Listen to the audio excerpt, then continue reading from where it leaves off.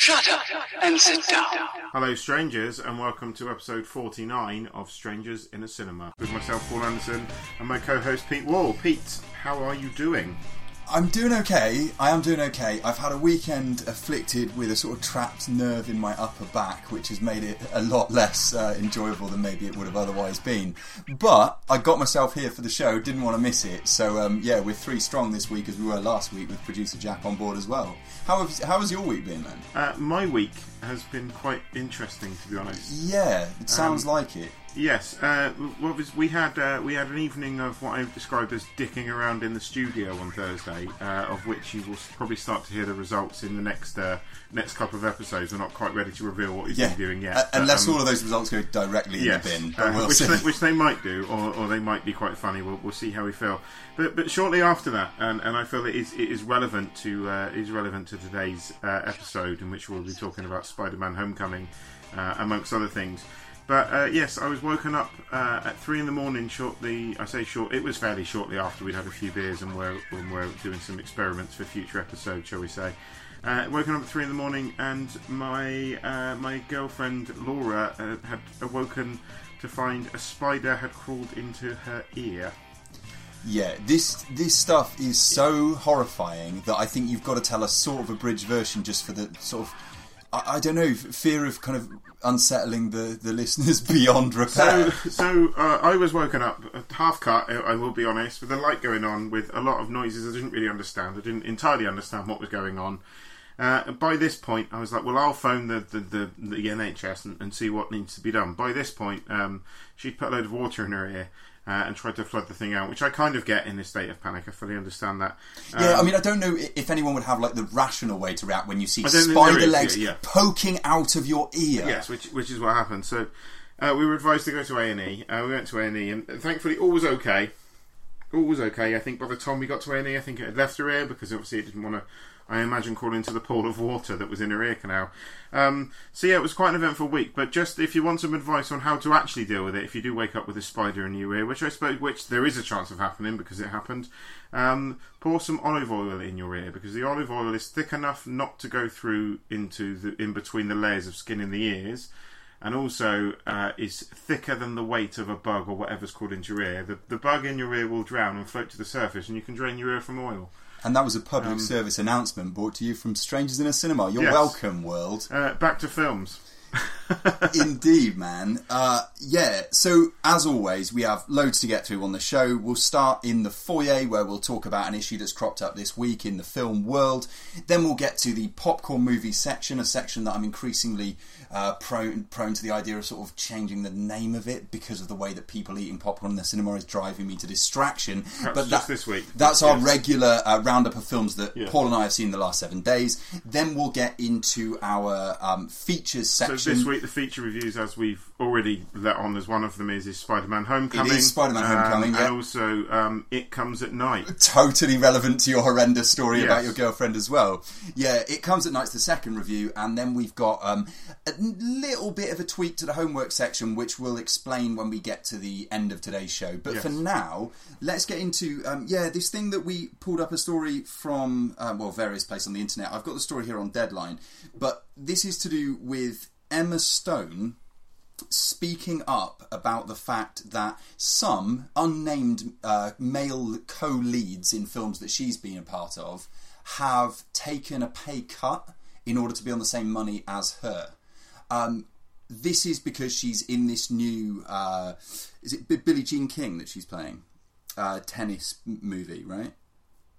I don't know. This is the first I know of it. Battle of the Sexes. This week. Battle of the Sexes is the name of the yes. film. I'm aware of Battle of the Sexes. Steve Carell. And it is Billie Jean King. You made me doubt myself. Am I correct? Steve Carell also in this? That's right, yeah. Yeah, Battle of the Sexes, yes. Sorry, I wasn't aware it was about that. So it's obviously relevant to the film that she's currently in production with, and it just bears thinking about, I suppose, at this point in 2017, the fact that there can still be female stars in Hollywood who are on less money. I'm going to stop you there. What the fuck? Yeah, I mean, she cites this 4/5 pay idea as looking at the sort of broader scope of Hollywood.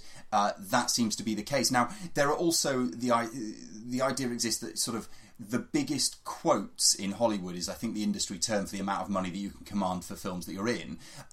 belong to men, but largely because there just are more roles for largely white male actors. I think it's still fundamentally a problem, because I forget who it was that said it. It was another fairly well established female actress said that it was kind of weird that you have these you have kind of 50-year-old male actors, Tom Cruise, and let's take for my money an example being the recent release The Mummy, which is terrible, with like a 25-year-old female wife or love interest, which just doesn't happen in real life. Yet within every Hollywood film, and it still seems to be the case, that you have female actresses literally playing opposite other halves that are 20 to 30 years their senior. Now, I'm not saying it doesn't happen in real life, because it does, and there are age gaps in loving relationships. I'm not knocking that at all.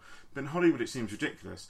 And weirdly enough, and it's not a film that I'm going to talk about this evening, but I watched Boys Don't Cry last night, in fact, and I was sitting there watching it with my girlfriend, and we made a comment: what happened to Hilary Swank? Where's she gone? She won an Oscar for $1 Million Baby, quite a talented actress. Where did she go?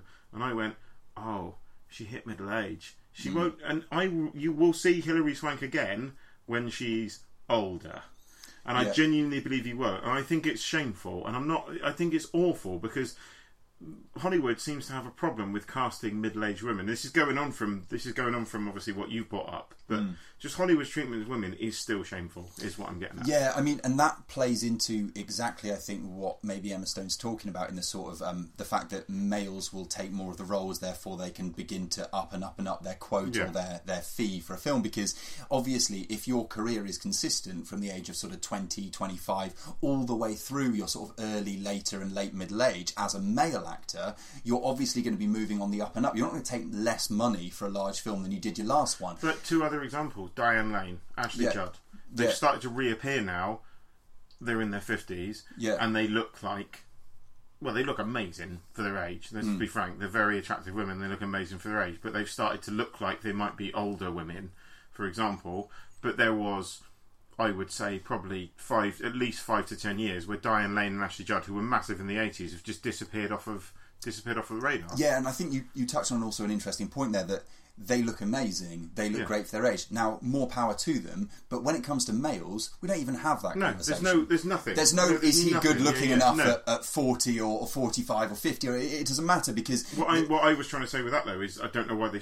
there's no reason for them to stop casting them. If they worried they didn't look beautiful, they're wrong, because they did. That's what I was getting at. I wasn't defending them. No, I'm with you. I'm just saying that we don't even have that conversation when it comes to males, because it's irrelevant, right? It's about... Is this a good actor, or is he not a good actor?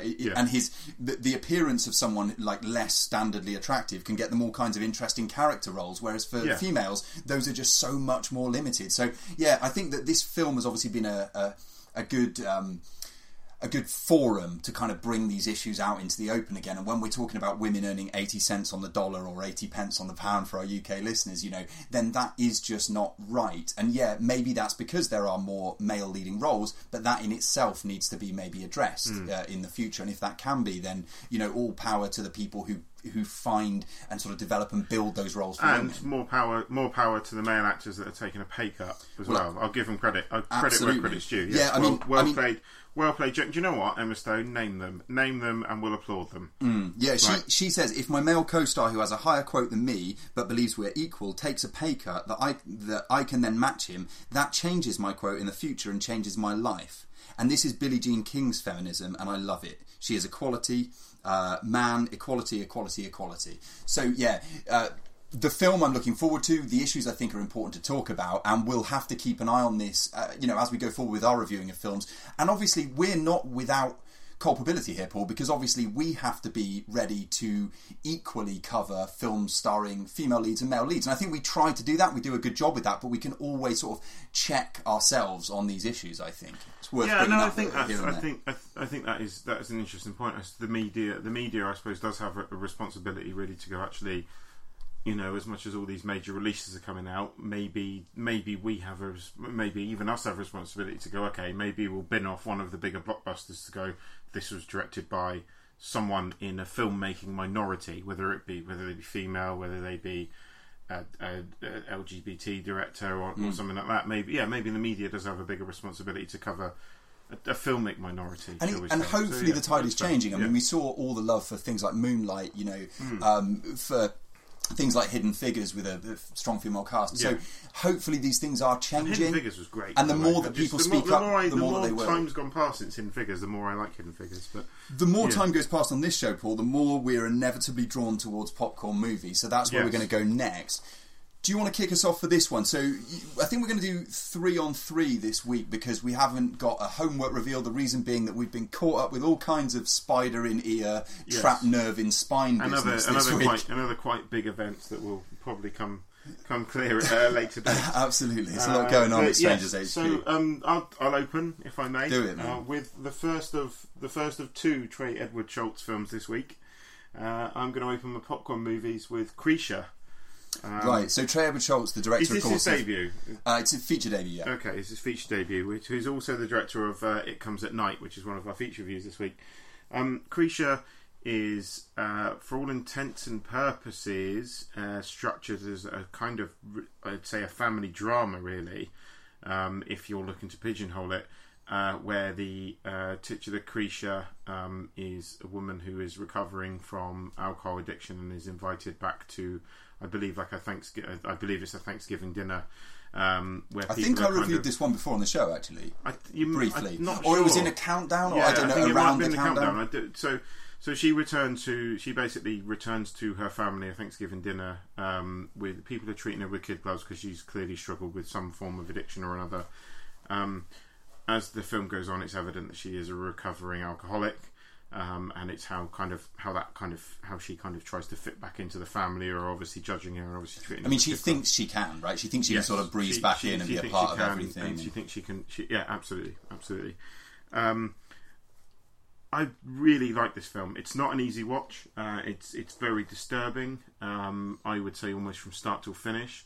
The soundtrack is meticulously well done. It's kind of this weird plinky plonky kind of psycho soundtrack, and I think what this film does so well is, rather than just being, oh, here we have another family drama or another recovering alcoholic reappears, and it could have been very trite and could have been, that's been done and done well, don't get me wrong, but what Trey Edward Schultz I think does so well here is he manages to interweave horror tropes into a drama.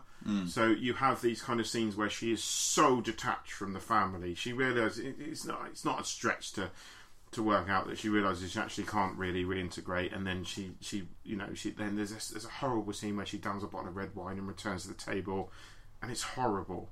And part of the reason it's horrible is because it's done with such a, like, the way it's shot like a horror film. It sounds like a horror film. The way it's reintegrated, it feels like a horror film. And for these tropes, to mesh like family drama with horror tropes, I think works fantastically well. Pete, just brief thoughts on. I was going to add the fact that Brian McComber is the name of the composer. Is also the composer on It Comes at Night, so you can see the influence. When we get onto that review, obviously we can talk a little bit more about that. And Creature Fairchild, as it goes, is the actress who plays the character at the centre of this thing. Is, I believe, the aunt of Trey Edward Schultz. Is a family member of his. Which makes it more interesting, because when I read more into Trey Edward Schultz, is that the Creature's son in the film is called Trey. And if you read into Trey Edward Schultz, now I don't want to overshare on his personal life, but this is listed on his Wikipedia page, so I think it's fair. To talk about that. Is that he is, I believe, the son of an alcoholic father, or a father that suffered from addiction. So it's interesting that Creature's a family member of the director, and the son is called Trey. So it's a very personal project. Absolutely, and that comes over, man. Like that whole sort of like queasy, uncomfortable, like you want to escape. A bit like something like Festen, where you've got this like family explosion of emotions, and you can't look away, but you kind of want to leave. No, but what's so good about it is like the kind of family dinner when she reappears at the end. As much as some of it felt like Requiem for a Dream in a good way, where he's kind of put addiction is the horror here. It's a horror film about addiction, but it's a much more grounded film than Requiem for a Dream, I think. It's a horror film about addiction, but there were certain elements where the way the soundtrack works is it almost at times, certain scenes at dinner almost felt like not quite as intense as the sort of Chainsaw Massacre dinner scene and that kind of thing, where you just feel that uncomfortable. You feel those influences there as well, I think. Yeah. So, my first choice for this week is the film called The Ninth Life of Louis Drax, one that recently popped up, I believe, on Netflix. It's a hell of a title. Yeah, it doesn't exactly roll off the tongue. This is directed by Alexandra Ayer, who is a director with a very sort of interesting... He's done some good stuff, man. Strange back catalogue. Yeah, I mean, I discovered him in about 2003. Switchblade Romance. Yeah, Haute Tension, yes. or Switchblade Romance for your others around the world. Yeah, which I know has got sort of mixed reviews, but I found incredibly effective. I think very good horror. I think the end of it maybe falters a little bit, but it is powerful, sort of visceral stuff. Then we've seen Did he remake Hills Have Eyes? Yes, he did. Remake of The Hills Have Eyes. He's also done the Piranha film, which was then made into a sequel, which he wasn't involved in, and also he did Horns with Daniel Radcliffe. That was a mess. Something called Mirrors, which I haven't seen. Just a weird collection of films, though, I think, from Alexandra Ayer, and now this thing. Now, the film is it's sort of front-loaded with a sequence, and not unlike the sequence in Magnolia, where you've got all those vignettes about coincidence around the world. In this case, though, we have a narrator who is a young boy who talks about how he is the most accident-prone boy in the world, and then it sort of lists all of the accidents that he's had in his life, and it seems so far so sort of like indie kooky, and you don't know quite where this is going and how this film director has got involved in this project. Yeah, I wouldn't have thought this is something that would bear his name. Yeah, as it goes on, we're introduced to a couple of other characters. One is Sarah, played by Sarah Gadon, a Canadian actress, quite striking Canadian actress, so I think is quite good in this, actually.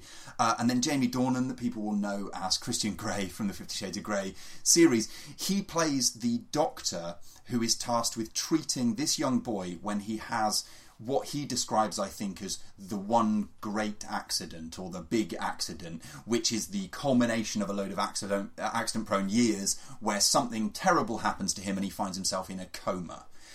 From this point, we have a kind of like slowly unravelling thriller plot about what may have been the cause of the accident and whether it was indeed an accident. It turns out that his father, played by Aaron Paul, is somewhat estranged from his mother, and there's a lot of friction in that relationship, and the film basically sets up like a load of red herrings. Now, maybe this is my problem with it. I think when we have these kind of whodunit plots and we want to leave the audience guessing, we necessarily, a lot of film directors, or filmmakers I should say, necessarily leave out important details about the characters in the film, because that allows us to leave them open as sort of suspects.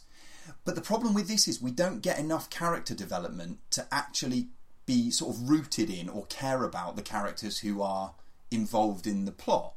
So you get to a later point where we're supposed to, be stunned at the revelations about this person's intention, or the way, this element, which we then get played back, related to another one and another one and another one. And I think, well, I didn't really care about any of these people, and this is all kind of stupid.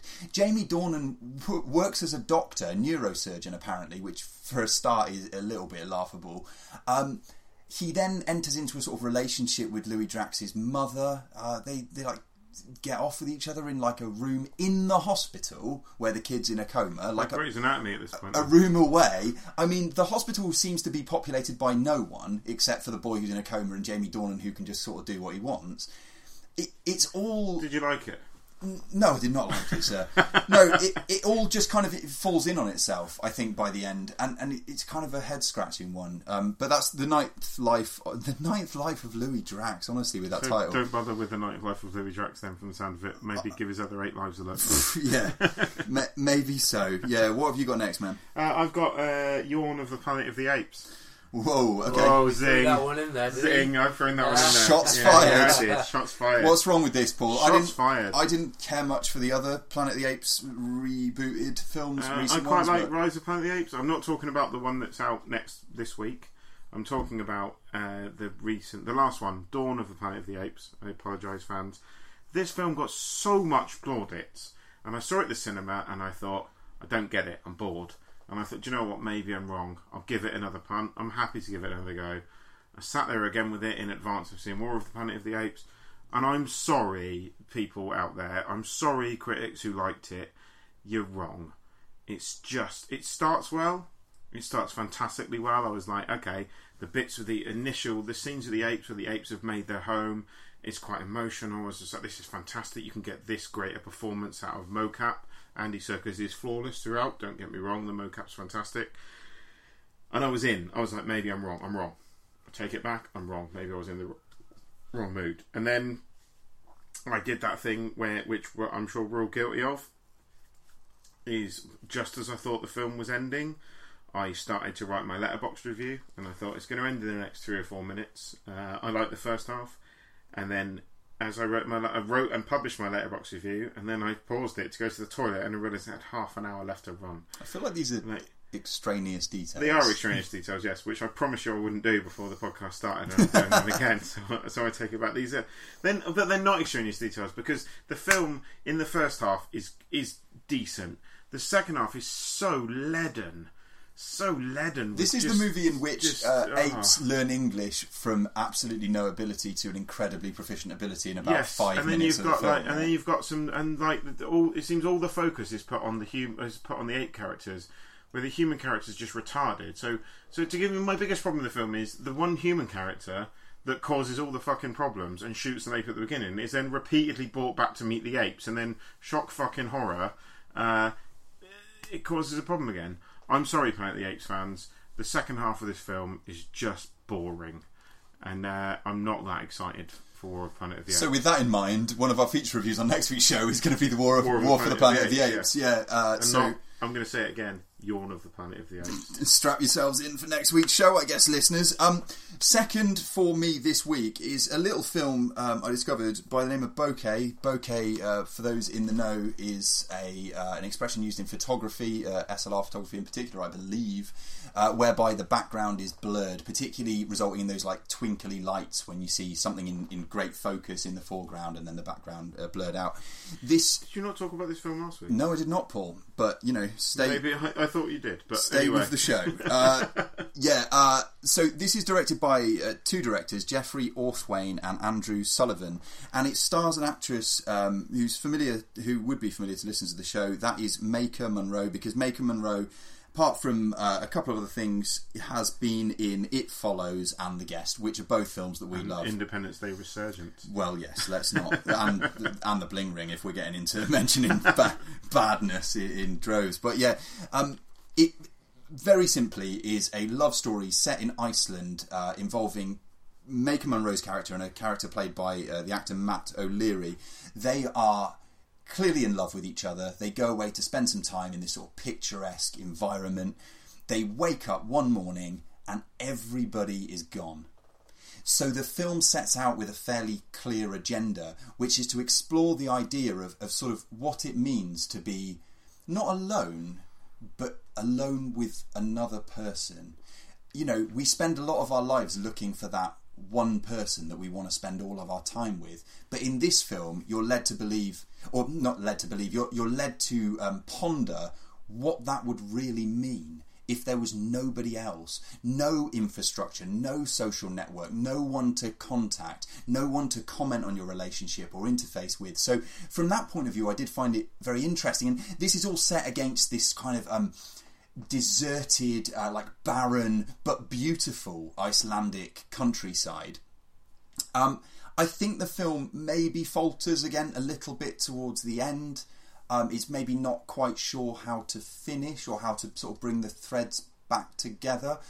However, I think there is quite a bit to recommend it, not least the soundtrack, the way that it's shot, the camera work in this for a sort of lower budget indie-ish film is quite beautiful at times.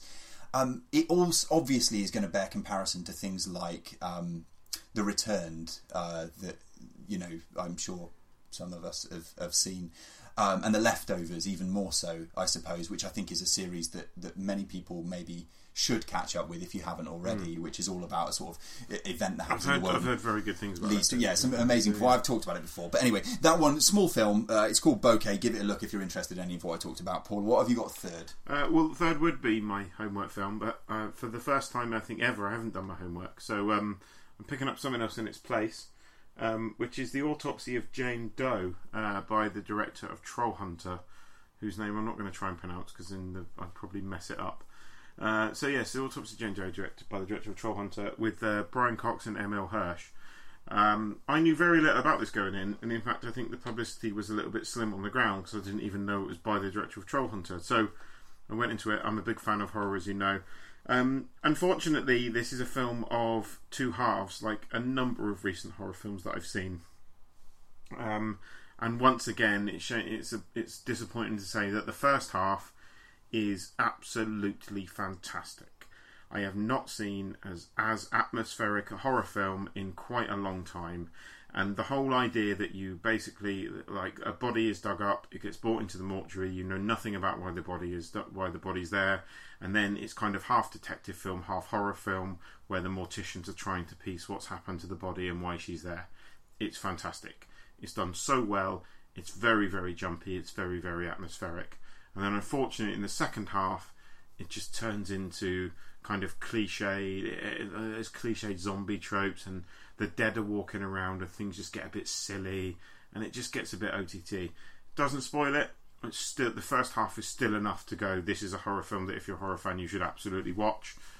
But I am left wanting at how good this could have been if the tone of the first half had been maintained. Third for me this week is something that I'm going to have to hold my hands up here. It's one of those times where we did a coming attraction and I chose to talk about something that's turned out to be absolutely god-awful. And that is the Tom Hanks and Emma Watson vehicle, The Circle. Now, Paul reviewed this, I think, a couple of weeks back on the show, having caught up with it. And I got to see it for the first time just a few days ago. I wasn't wrong, was I? You weren't wrong in any way, man. Like, to me, and I may have to go back through my list, I'm going to posit that this is the worst film I've seen this year. It's a film that makes that one... What's the one where Owen Wilson goes to Google and gets a job? Oh, The Internship. Right. That's a terrible film. I've not seen it. That's a lot more enjoyable than this is. So this is about Emma Watson... her friend contacts her, a bit of networking. She can get her an interview at The Circle. The Circle is kind of like Facebook. She goes there, she is taken on, and very quickly seems to work her way up to the ranks to the point where she can make company-changing, nay, world-changing decisions on behalf of everybody involved in this giant tech company without checks or sort of measures taken against her. The problem with this film is that it's supposed to be about the sort of... minefield of modern technology and the infringement of our own sort of privacy, right, and our rights.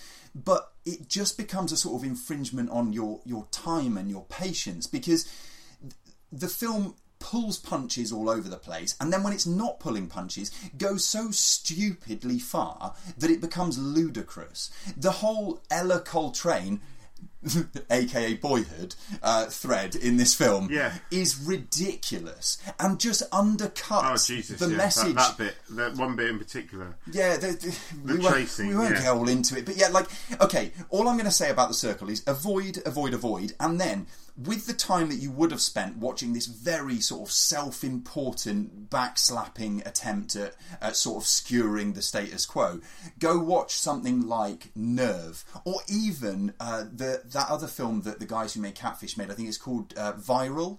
Not great. Better than this. Or just Black Mirror, as I said. Or just an episode of Black Mirror. Yeah. That's exactly what it reminded me of. The Nosedive episode of Black Mirror. Yeah. Go watch that. Yeah. Like 100%. We talked about this when Paul did his review, but this thing is it's awful. I don't even want to rant about it as much as I could, because I think it's just going to bring me and everybody else down. But truly hateful filmmaking. Really, really bad.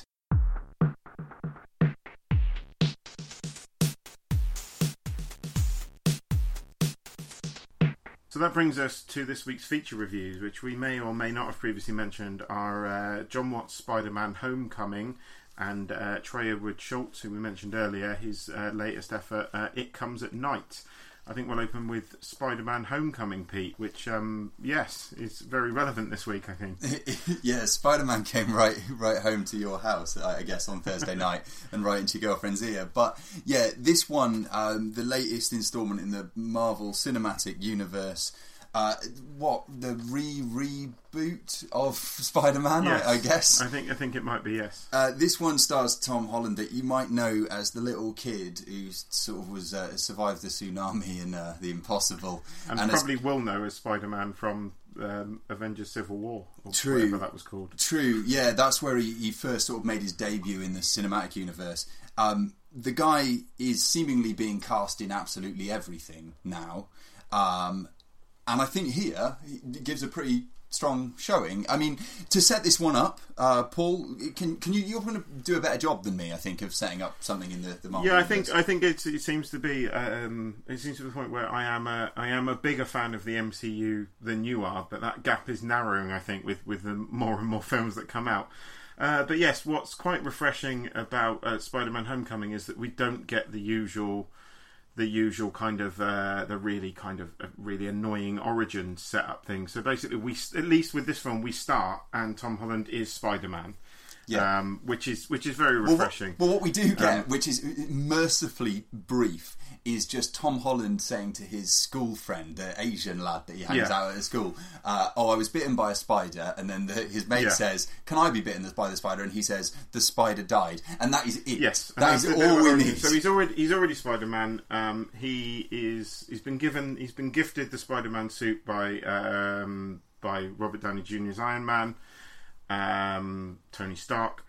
And we go from there, really, and as he's trying to, I believe he's trying to remain down to earth, he kind of comes across a really high-tech bank robbery, which has been orchestrated by Michael Keaton's arms dealer, who is basically stealing kind of alien technology from previous Avengers films.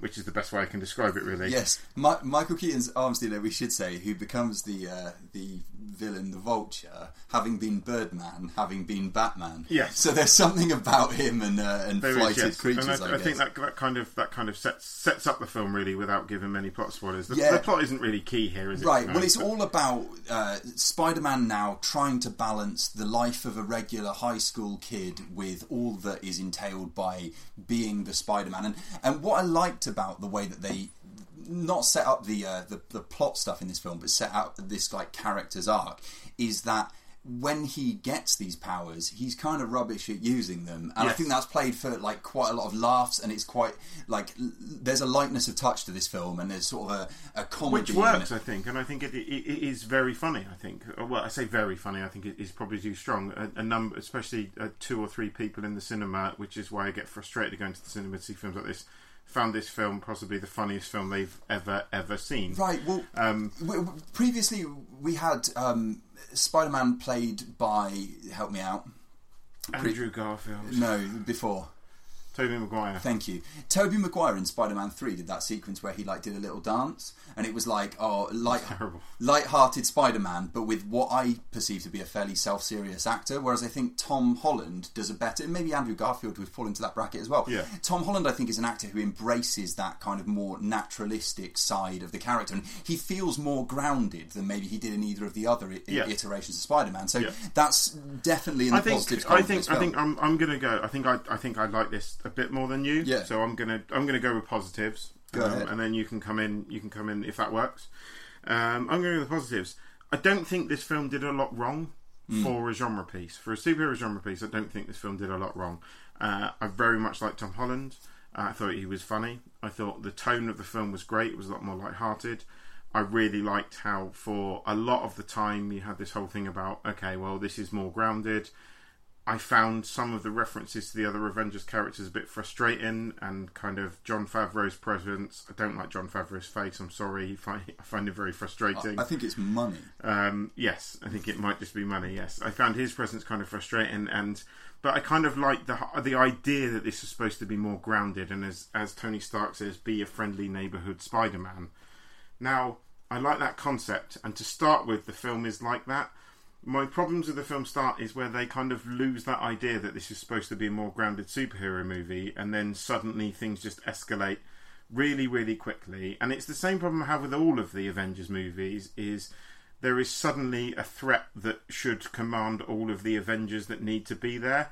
And I liked Michael Keaton a lot as the villain. I thought he was very, very good, as he's very, very good in a lot of things. But I thought, as much as it started grounded, I thought it ended with such an OTT kind of end sequence that just needed the other Avengers there to sort it out. I thought Michael Keaton became too much of a threat that Robert Downey Jr. would have just ignored and got involved with at the end. That being said, coming with the positives here and ending with negative. But I enjoyed the film a lot. There is a lot worse ways you could spend 2 hours in the cinema. Had this been a film that had been released sort of 6 or 7 years ago, I'd have come out of the cinema going, "Oh my god, that was amazing! I really enjoyed that. What a refreshing take on the superhero genre." What I took from it was a fun but very generic superhero film. Yeah, yeah. I mean, I see what you're saying. I mean, I don't know that the criticism a very generic superhero it's film. It's not a criticism. It just is what it is. But then isn't that what almost all of it is? Not just this film, but almost every superhero movie in all of these universes is a fairly generic superhero movie. Like, we have very little that breaks away from that, apart from things like maybe Deadpool and... I agree. And one or two others. It's not necessarily even a criticism. It just is what it is. It's a solid genre piece. Yeah, I basically agree. I mean, I don't dislike Jon Favreau as much as you do. I think that there is a really strong performance from the actress Zendaya, yes. I think is her name. She cropped up in the Lemonade film that Beyonce made, and she's going to be in the P.T. Barnum film with Michelle Williams and Hugh Jackman about the Great Showman, which is coming up this year, actually, which is something to look out for. And yeah, she has this role where she gets to give these like really dry line readings for everything, because she's sort of a disaffected member of the student body who just kind of rolls her eyes at everything, and I really enjoyed that stuff. I think, like a lot of the Marvel and DC movies, it runs slightly too long. I think it's just shade over 2 hours. I would agree with that. Could be trimmed by maybe not loads here, but 10-15 minutes perhaps. But yeah, as you said, Paul, I co-sign on the fact that Tom Holland is very good, Michael Keaton's very good. We've got a couple of other performances I think worth a mention. One is Marissa Tomei, who I think is doing, really, really good work in a sort of later stage of her career, I suppose. Later, I mean, she's 40, but yeah, later, given that she was an actress who blossomed in so many movies when she was in her early 20s. Donald Glover crops up in this thing. I don't know if he's been in the MCU up to this point. I don't think he has been, no, but I would assume he's probably going to have a bigger role. I mean, I think he feels like he's a bit too cool for this and probably everything else, but yeah, he was good in that Magic Mike movie, I guess. I pretty much, I liked it. I feel like a lot like you, man. Like, I liked it. The trouble is, I liked it. It's kind of equal praise, equal criticism. Like, I liked it. It was exactly what I expected. And that's not really a bad or a good thing when it comes to the Marvel superhero movies now.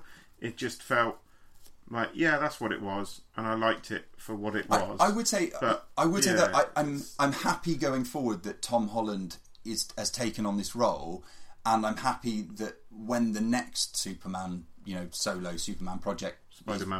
Superman project. Sorry, listeners, it's been a long day. The next Spider-Man project is released. It will be with Tom Holland involved. Yes. It seems like. So yeah, I think it's in capable hands. I think that they've got the tone just about right. I wish it was a little bit shorter. I wish, it's almost a difficult film to review, because you go, it was a superhero movie, and it did well enough at being that. Yeah, and it did a really good job of setting it up, and it did a really good job of not taking itself too seriously for the most part, which I think is definitely a relief in the days of a lot of stoic leaden superhero movies. So yeah, a lot of fun. You'll probably already know if you like it before you go in. It's kind of, Marvel films are kind of review proof, really, but one of the better ones, certainly. Absolutely. So that brings us on to our second feature review of this week. Paul mentioned earlier on that he had caught up with Creature. We talked a little bit about that film. It was the feature debut of Trey Edward Schultz, and he has returned with a sort of social drama, horror, home invasion, creepy, slightly undefinable film called It Comes at Night. Paul, do you want to set this one up? Shall I set this one up? It's up to you, really, man. I think I can set it up. So basically opens with one of my favourite actors working today, Joel Edgerton. He loves him so much he can't say his name. I can't even say his name. Yes, Joel Edgerton. I think it's a kind of post-apocalyptic setting, or it's kind of left vague, which is to the film's strength. Something's happened. He's left with his family locked in a house, and it opens with a really horrifying scene of, I believe, the grandfather going down with a virus, and then getting burnt alive, and the film kind of goes from there, really. It's a very, very, very bleak film. I would say, if you're looking for a comparative piece, kind of similar in tone to like The Girl with All the Gifts, or if you're into video games like The Last of Us, that kind of post-apocalyptic kind of grim setting, and it goes from there, really, where they wake up and someone's broken in, and it's another guy looking to help out his family. I think, is that a decent enough setup, Pete, to set the scene? Yeah, so the whole thing is sort of like this hermetically sealed environment in which Joel Edgerton has to do everything, and is clearly going to do everything to protect his nearest and dearest. And when the guy is Christopher Abbott, the actor who plays the guy who sort of tries to break into that environment, is treated with obviously a lot of distrust and disdain by Joel Edgerton's character, and then it turns out that a deal can be struck whereby his family will be given refuge within the house. But then we've got this setup where two families are trying to cohabit in an environment that is clearly at threat from something that may at some point attack, quite possibly in the night time. I really, really liked this film for many and sort of varied reasons, but I want to start off by talking about like the tone of the whole thing and the look of this film.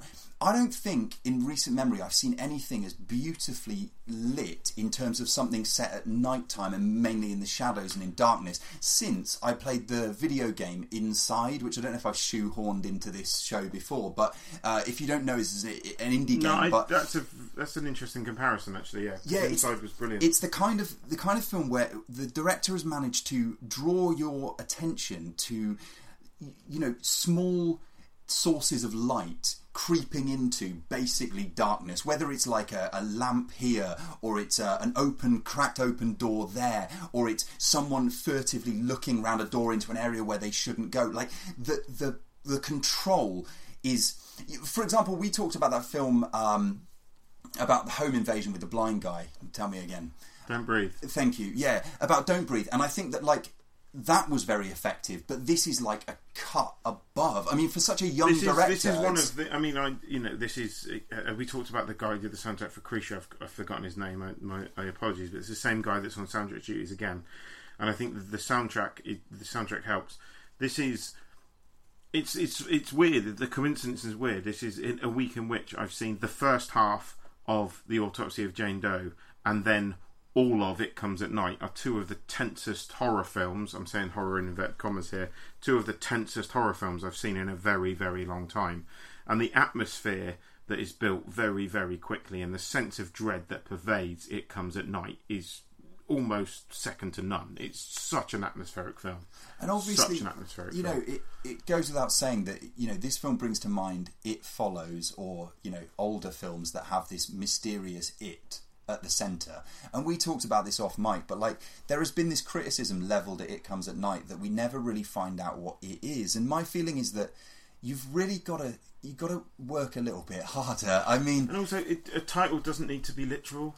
Right. I don't understand where we live in this world where a title needs to be literal. But it doesn't need to be. But for me, getting towards, you know, the conclusion of this film, like, it's very apparent what it is, and the way that the film finishes, and the sort of the gall that the director has, for want of a better word, to finish with the shot he does, and without the kind of clearly wrapped up ending that many people were obviously clamouring for, I think is to the film's eternal credit, really. And I think that it makes it a lot more interesting than it would have otherwise been, perhaps. I completely agree. And the dream sequences, I think the kind of more obvious horror payoffs that people are looking for appear in dream sequences, and then don't appear at all in the film proper, for want of a much better description. And I think, yes, it's the sense of mystery. It's when they set in one of the posters, you've got just the shot of the dog looking at something, and then the dog runs off, and then the dog crops up again later on, and you go, they're going to follow the dog, and you go, but you don't need to know. You don't need to know what it is. The film is not about it. And the film is about people's relationships in a horrifying situation, and that's where the horror comes from. Right, and not about what it is. That's such a strength when, particularly as you highlighted, the scene with the dog, like, the horrors that occur with that dog happen off camera, and that to me is a lot more terrifying than if we saw some kind of monstrous creature in reality, or whatever it might be, the threat out there, or and a it's person. and again, just to bring it back to a comparison to the autopsy of Jane Doe, which was such an effective horror film when you didn't know what was going on. The autopsy of Jane Doe fell down when suddenly there's loads of apparent zombies and corpses running about, and it ruined it. Whereas because It Comes at Night doesn't show anything, you are just on the hook from beginning to end because you don't need to know what happens, and it's a much tenser film for it. And I think it was fantastic. I really liked it. And then we're left, because we don't have those external things, we're left with the strength of the performances in that confined space. And as you mentioned earlier on, I mean, Joel Edgerton is on perhaps career best form in this film. I mean, he's such an underrated actor. Like, he's such an underrated actor. The guy has the face of a sort of handsome but like late career boxer or something. Like, he looks like he's taken an absolute pounding, and in this film, I mean, that works fantastically well to evoke the kind of environment that, you know, that he's living in, and all the sort of fears that surround him. The performance by the other members of that ensemble are fantastic as well. We've got Riley Keough in here as the wife. She is making some amazing choices.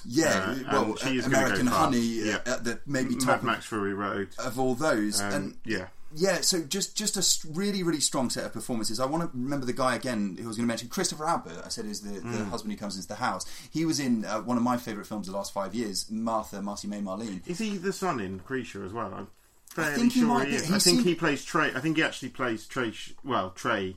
He Not seemed necessarily very obviously Trey familiar Shots, to but me. I think he may be the son in Creature as well. But yeah, I I'm think mistaken, I'm slightly attracted to him. But also he's a very good actor. Yeah, I just think, like, yes, this isn't maybe what you think it's going to be. Maybe it isn't a standard Friday night shocker that you can take your girlfriend to. Then research to. what you're going to go and see before you go and see it. Right, and that probably gets us to like the end of this, where I just want to talk about like my experience in the cinema, with this film. Yeah. So, in the cinema, as I sat down, I went to this one on my own, and there were some people a couple of rows in front, a sort of middle-aged couple, and they moved once they saw that their seats were available in various parts of the cinema to the row directly behind me, at which point they started like kicking my chair and munching popcorn very loudly throughout, and commenting and commentating on like chunks of the film at almost normal speaking volume. And it's such an atmospheric film that these people clearly have no understanding of how horror works. You need to build an atmosphere. Right. And I posted something like this on social media, but like, if you are that person who cannot go to a film without talking about the film or talking back to the screen as if you're at some kind of child's pantomime, maybe going to the cinema is not for you, because we can't do this as a society where we engage in an act that demands that we all respect the needs of the people around us and then completely ignore those needs. And also, you can't then come out of a film and go, that wasn't scary, if you've talked over the fucking film and ruined the atmosphere. Of course it's not, because you've broken the atmosphere. And to link back again to, you know, the unfortunate events of Thursday night, this is a film that needs to crawl inside your consciousness, and it needs to sit with you, and you need to think about what it means to you as a human being, and how maybe that meaning is fairly unsettling if you let it sit there. If you don't, it's not going to work for you. To second that, I went to see it this morning, in fact, a morning screening, and I thought, this is a gamble. It's advertised as a horror film. I'm going to try and see this in the quietest screening possible. And the trailers rolled, the adverts rolled, the trailers rolled, and there was a woman sitting in the front row who decided that just as the film had started, she was going to very slowly open her, I think, pasta pot and start eating her lunch. So as soon as the atmosphere was built, crinkle, crinkle, crinkle, crinkle, crinkle, crinkle, crinkle, crinkle, crinkle, crinkle. And as we came out, we heard her say to her friend, so, I'm not being funny, but Mark Kermode said that was really good, but what actually comes at night? Right. And that, I think, nothing more needs to be said. I heard. But what actually comes at night? 85% on Rotten Tomatoes. Ridiculous. Yeah, whatever. Rotten Tomatoes is a flawed metric anyway, as I'm sure we've talked about before. But, like, please, stop going to the cinema. It's not for you. It isn't for you. No, it comes at night. Read about what you're going to... Don't just go, there's a horror film, I go and see that. Read about what you're going to see. and then decide whether it's for you or not. And I hope when you leave the screening, multiple spiders crawl into your ears. Yeah. Because, but on a positive note, it's a treat. Go and see It Comes at Night. It's a treat. It's and in fact, I will say this: it's based on my screening wasn't as bad as yours. It only got 4 stars on my Letterboxd review. Possibly with privacy and no one interrupting me, it might even jump up to 5. It's that good a film. It's brilliant. Go and watch it. Yes. It's there's been some accusations of too much ambiguity. I think that plays to its strengths. Yes. And I'm really excited about what Trey Edward Schultz does next, because after like Creature He's only 28 at the moment. Incredible. That's insane. Yeah. Incredible. Yeah, get on board, please. Right, well that brings us to the final section of the show, in which we're going to change things up a little bit in terms of homework, which is a feature that we've had for, 10 episodes or something like that. Yeah. We're going to change it a little bit, because what we're going to do is each week there is going to be a homework assigned, but it's going to be assigned to maybe a different person. We're going to change that person at random, but for this week, Paul, we're doing something a little bit different, right? We are. This week we are... producer Jack, as you may be aware, has recently come on board the show. Producer Jack is, I would say, around about 10 years our junior, I think. If we take our average age, he's... so that would make him a mere whippersnapper. Mid-teens. Yeah. He's a mere boy. I'm about 12 years old. Yeah, he's a mere whippersnapper in comparison to myself and Pete. So what we're going to do is we're going to try and, from our perspective in homework, we're going to try and educate him and get him to watch some films that he previously hasn't seen. So his first assignment, and I think everyone's been waiting for this, and if you haven't worked out why this podcast is called what it's called, you will now. So Jack, your first homework assignment is Alfred Hitchcock's Strangers on a Train. Because we're happy to risk sounding like pretentious dickheads, but we're gonna make you watch an early 1950s Alfred Hitchcock film. You've got no choice, and we're looking for a review on next week's show. Yes, I'm very much looking forward to it. Should be good. I've looked at the box. I will hasten to add though, if anyone does have there's a box set that's come out of there's a 3 Blu-ray Hitchcock box set. Oh, wow. That's also got a number of other films in it that I've completely forgotten two others, about. I would imagine. Yes, two other films in it. North by Northwest is in that box set, so if you have it, I apologise if anyone has got this Blu-ray at home. It has possibly the worst Blu-ray cover I've ever seen of a film.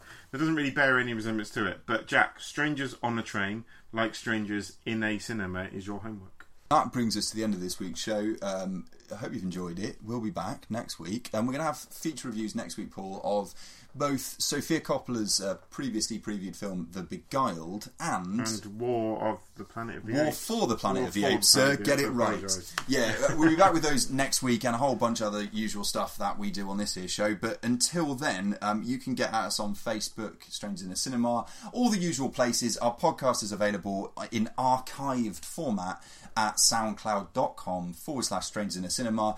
Check them all out, yeah. Tell your friends, pass them on, etc.